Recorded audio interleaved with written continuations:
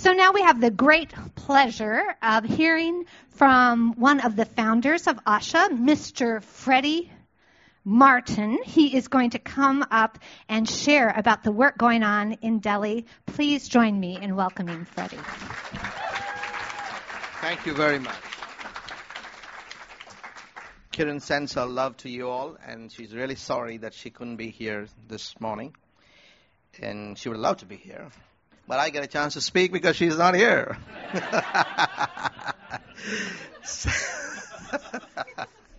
Not that she wouldn't stop me from speaking, but those of you who know my wife, you know very well. We were married in 1985, and Prerna was born in 87. From 87 to 88, we shifted house 3 times. And we had moved into a new place. It was nice. Good locality, cheap rent, we could afford it, and we were living there. And every day in the afternoon, I would come back from church, I would get a phone call from a wonderful old lady who was a member of our church. And she would say, "Freddy, God told me that I should give you my house." I said, "What?" I said, "God told you should give me your..." "No, I mean you should come and stay in my house on rent." And this went on for 3 weeks, on and on and on, till I got so bugged, I wouldn't pick the phone in the afternoon. And one Kiran said to me, "Pick it up." So I picked the phone. I said, "Yes, Sister Nathaniel, how can I help you?" "God again said to me that you should take my house and rent." So I went to see the house. Beautiful. In the heart of the city of Delhi. It had lawns. It had 7 rooms. Huge drawing dining. And I said, "I can't afford it. It's too much of a rent. I was only paying 1,200 rupees as a rent. I can't pay 10,000. She said, "You pay me only 1,000 rupees, but you must stay here." I said, "I'm staying in your friend's house. How can I shift?" She said, "I already talked to my friend. She has no objection. You come and stay here." And we shifted to that house. And within a month, Asha began. That was the birth story of Asha. And we were so hard in our hearts. God literally had to kick us. So what I'm talking today is whispers and nudges of the Holy Spirit. It comes in different forms, in different ways. And if you are quick enough to see it and perceive it, something wonderful always happens in your life. And Kiran said, "I can't sit here and see people dying." And she was on a sabbatical. And I said, "No, Prerna is so small." She said, "No, I'm going." I was a school teacher. I would go to school, come back in the afternoon, get samples from the hospital. We would spread it out in the drawing room. And she would start her clinic in Ambedkar Basti. And from 1988 to 1998, 10 years, we went through HELL. Bless the Holy Spirit for that. We didn't know what hit us. We didn't know what was happening in our house. We didn't know what to do. We were fighting against the mafia. We were fighting against gangsters. She realized the only way to break the back of the men, the patriarchal society in the slums, is to work through women. And women had this pardas. They would see through the pardas. You don't know what they saw, but they saw through the pardas. And they came out of it. And the healthcare program began.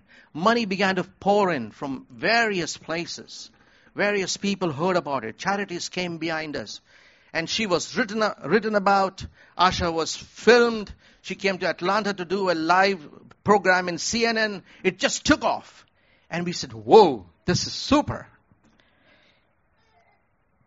Then came the critical part. As all agencies which support you, they say, "Freddy Martin, can you give us a spiritual report?" And I said, "What? Spiritual report? What's that? How many people got saved? How many people are on the way? How many people are following Christ? Do you have a church running?" I said, "What? I don't talk that language. I don't do this." But they wanted to know more about it. I used to only write 3-4 lines. Prayer meeting in the morning in all the slums. People reading the Bible getting read to them. Worship service going on. That's it. They got fed up with that. In a prayer meeting one day, a woman called Bimla, you know her. She belongs to the same community as hers. She had a severe back problem. And she couldn't even move. She couldn't even move. She went for that meeting. And she felt as if somebody had pulled the cord of her petticoat. And she thought the sari is going to fall away. So she held on to it.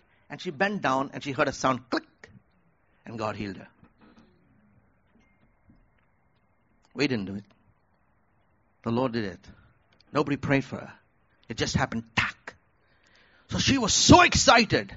She came outside of her office, and there was her relative lying down, selling tea. She used to oversee the tea shop. And she said, what are you sitting there for? Get up. Jesus can heal you. And she prayed for her. And she got up.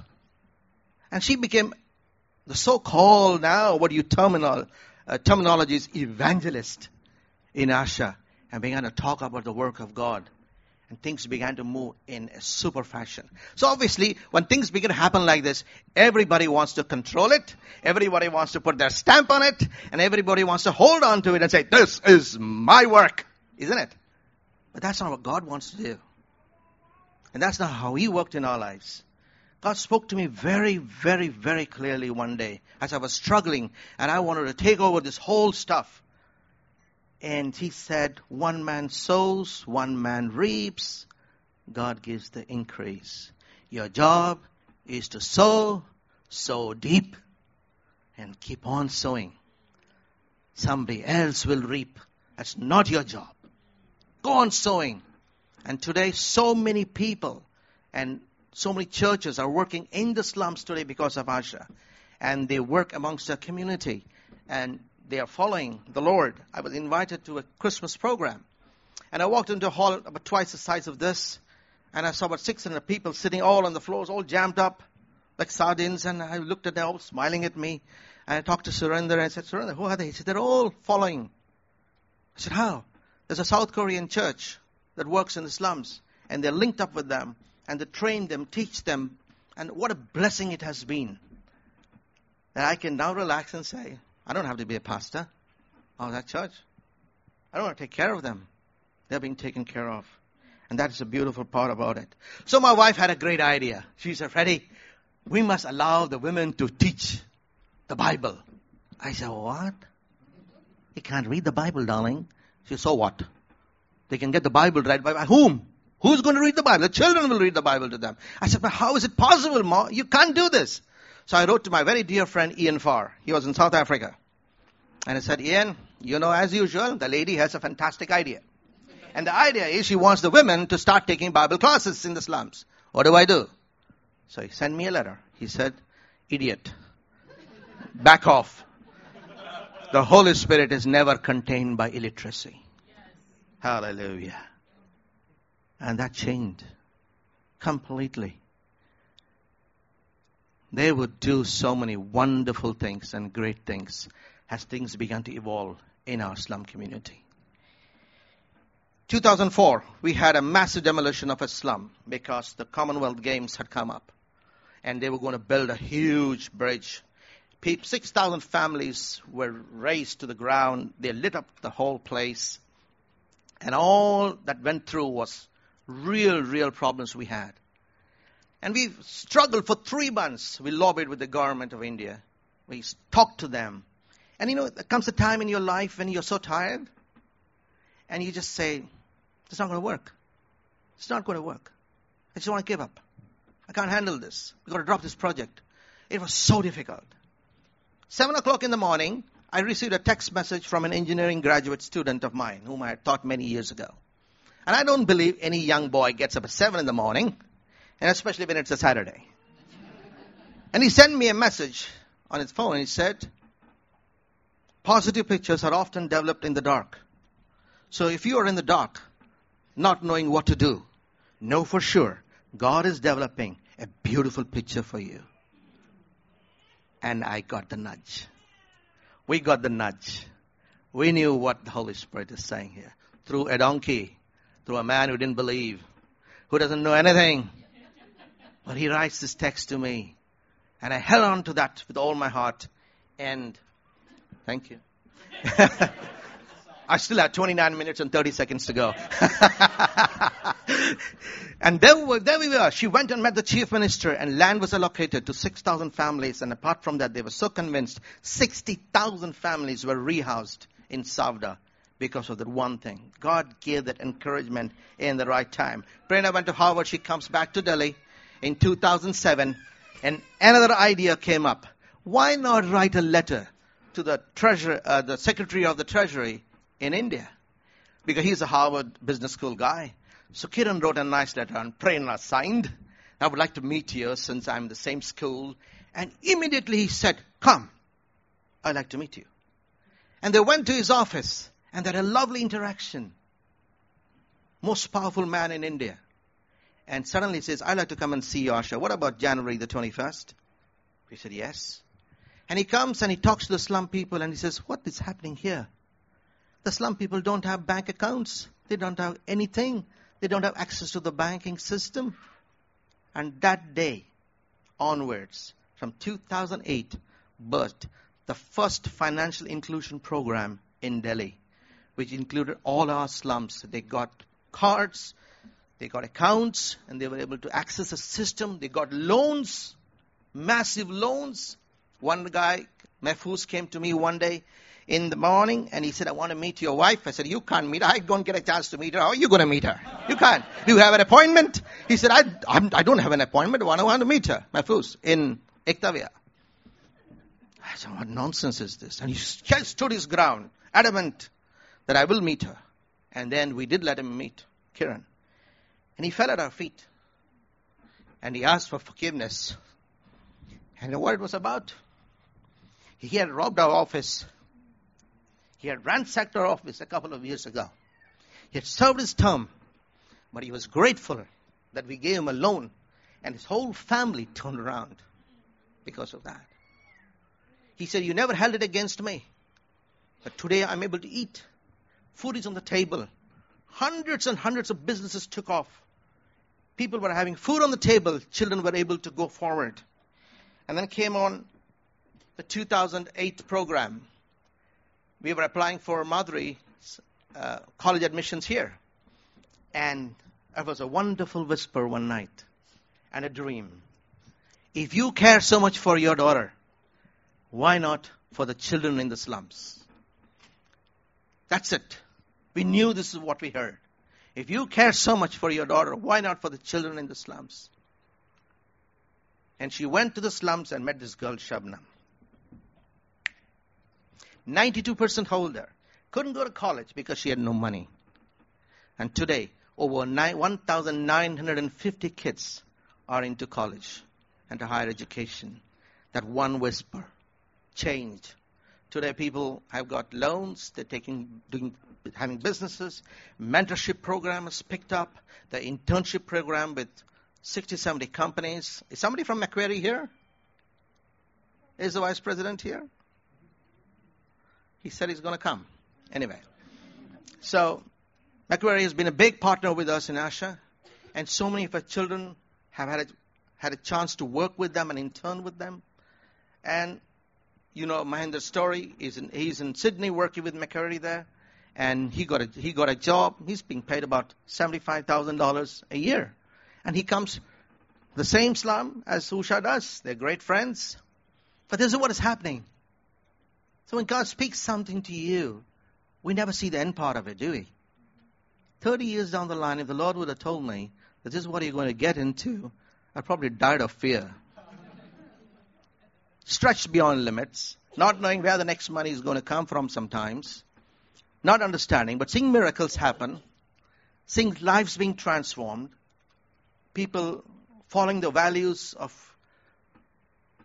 that transform their lives. One story, and I will end. I was recently told that a young lad said thank you to his mother. Do you say thank you when mom cooks? You should. Said thank you to his mother, and the mom nearly dropped her food and said, what? 20 years you never said thank you? What's wrong with you? So the father said, he's learning that from Asha. When I heard that story, I said, whoo, it's getting to the men. It's getting to the men. Hallelujah. The Lord is at work. They're hearing it. That's a real powerful thing. Wonderful thing to hear. Thank you so much for your prayers and support. And I have the honor and the great privilege to introduce this wonderful young lady, Usha. Comes from Ekta Vihar. Struggles, so lots of struggles in her life. But today I got to take an appointment with her. She has no time. Usha, come. You want to show the video?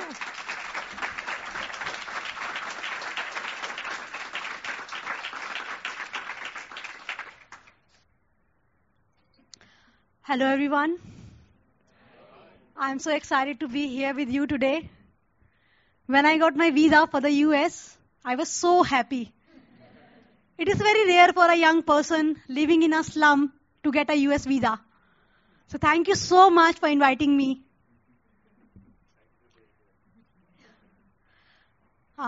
This is a picture of the slum community I live in. It's called Ekta Vihar.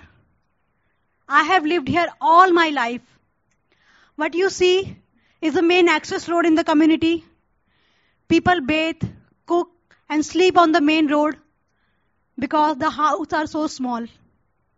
The road is always filled with garbage. Groups of men sit on the road and play cards. I spent my childhood playing on the streets and lanes in this slum. I remember as a child I would go to the local market to collect just one bucket of water as there was no water supply in my community. The large open drain flows right next to my community. There are many homes along the drain. Malaria and dengue fever are common because of the flies and mosquitoes. The pigs you see here belong to some families who earn a living from them. There is a narrow path along the drain and I use it every day to go to work. My home is just 50 meters away from here. As you can see, people have covered the end of my street with pieces of cloth so that the road is not seen. There's a small hole on the side and people go through it to use the narrow path. This is a picture of my father getting ready to go to work. He's a casual gardener, earning about $200 a month. He's completely illiterate. My 3 siblings and I have seen poverty all our lives. Chicken was made in our home only once in 3 weeks, and paneer was made only on festivals. Do you know, I never had breakfast and never took lunch to school. I always wore old clothes that my mother would get from the homes where she worked. I don't remember my parents ever buying me new clothes, new toys, or storybooks to read. They never had any money for all these things. Can you imagine? This is a picture of a public toilet block. As a child, I remember waiting for half an hour in a line for my turn to use this dirty toilet. I thank God that since my life has changed, we now have our own toilet. I first entered this beautiful Asha center when I was 9 years old. I joined the Asha children's group. I would love to come here after school. We played games, read books, and learned about our rights and responsibilities. We worked hard to promote good health, send young children to school, and do community service. This is my friend Nandini. We studied on the floor every day. There was no study table or chair in my house. When I was younger, the girls in my community would be married off by the age of 11 or 12 years. Hardly any girls went to school. I was one of the few lucky ones whose parents allowed me to go. I was thrilled when Asha gave me the opportunity to learn English through the Asha volunteers who came from all over the world. Before I got this chance, I did not speak a single word of English, since nobody in my family or community spoke English. I also passed out from Hindi medium school. Without Asha, I would have never been able to stand before you today and speak like this. Children living in slums do not have desktops, laptops, or tablets. Most of them go through their school years without knowing even the basics of computers. I was very lucky to have received computer education at Asha's computer lab in my community. I could hardly believe it the day I got admission to study political science and history at one of India's top universities, University of Delhi. This would have been impossible without Asha, since I was the first girl in my entire family and community to go to university. Asha assisted me with educational resources for my high school exam. They showed me how to apply to university, which was something that I had no idea about. Dr. Kiran paid all my university fees. In fact, I was so ignorant that just during the university admission process period, I went to my village with my family. I just did not realize what a huge mistake I was making. The Asha team kept phoning me to return. But by the time I came back, I had missed the deadline. Just imagine. Then Dr. Kiran phoned the Vice Chancellor of the university, and through his intervention, I was able to get in. I was nervous at college in the first few weeks. Everyone had smartphone, were from highly educated and rich families, and spoke very good English. Gradually, I settled down and began to enjoy my college life. I had the great privilege of doing my internship at the Australian High Commission during my summer breaks. This was a wonderful experience for me. It was for the first time that I entered such a beautiful office building. I felt so proud. As a child, I would always dream of becoming a journalist one day. I would play with a toy mic and pretend to be one. Then Asha gave me a mentor, Australian mentor, Peter Donald, who was a journalist with ABC Australia. She introduced me to many journalists and helped me to get an internship at India's largest media house, the Hindustan Times. It was one of the biggest days in my life when I found out that I had got into the Indian Institute of Mass Communication. This is one of the premier institutes in India for journalism. It is so difficult to get in. Without Asha's motivations, guidance, and financial help, it would have been impossible. I got placed at a TV channel called APN immediately on completion of my diploma. I had my first job as Hindi journalist. My childhood dream had come true. I was so thrilled. My family began to realize that something really big had happened. They began to respect my achievements. My interest in entertainment journalism kept growing, and I got a job as video journalist at Desi Martini of Hindustan Times. This is one of India's most popular entertainment channels. You can see my videos on desimartini.com. Just you saw. This is the same. I regularly get the chance to meet celebrities and interview them. Many of you may have heard about Ran Vijay, the famous anchor of the TV program Roadies. I couldn't believe it when I interviewed someone whom I had admired for so many years. This is a picture of the Desi Martini team.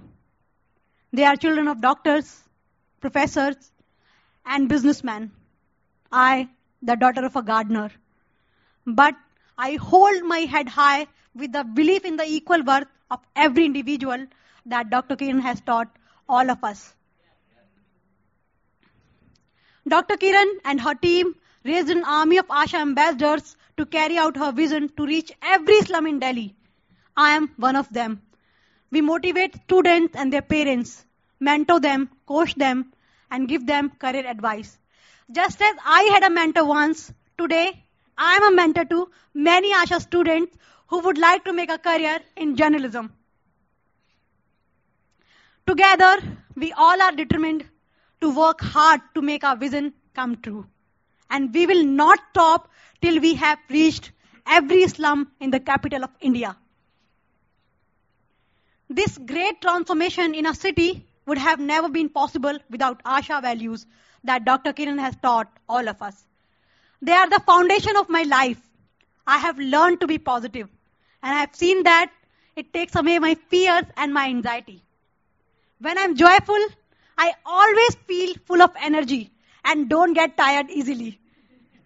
I have understood how important it is to be grateful to every person who has played a part in changing my life. I love being generous towards others with my time, my skills, and whatever financial help I can give. I would now like to read a short poem in Hindi for our beloved Dr. Kiran, who is deeply admired by thousands of slum children in India. I will read it in Hindi. The meaning is on the screen.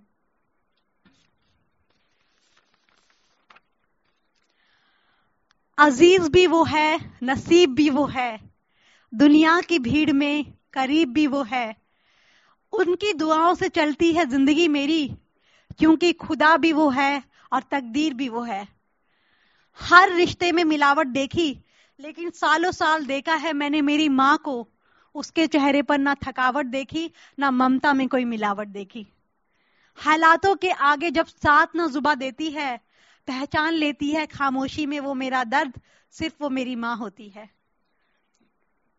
Now, on behalf of all the young people from Asha slum communities, I thank John, Sarah, Charles, and Caroline and the River team for supporting Asha in so many ways. We will always pray to God for your good health and happiness. I invite you all to visit us in India and see this wonderful transformation by yourself. Thank you so much. Thank you.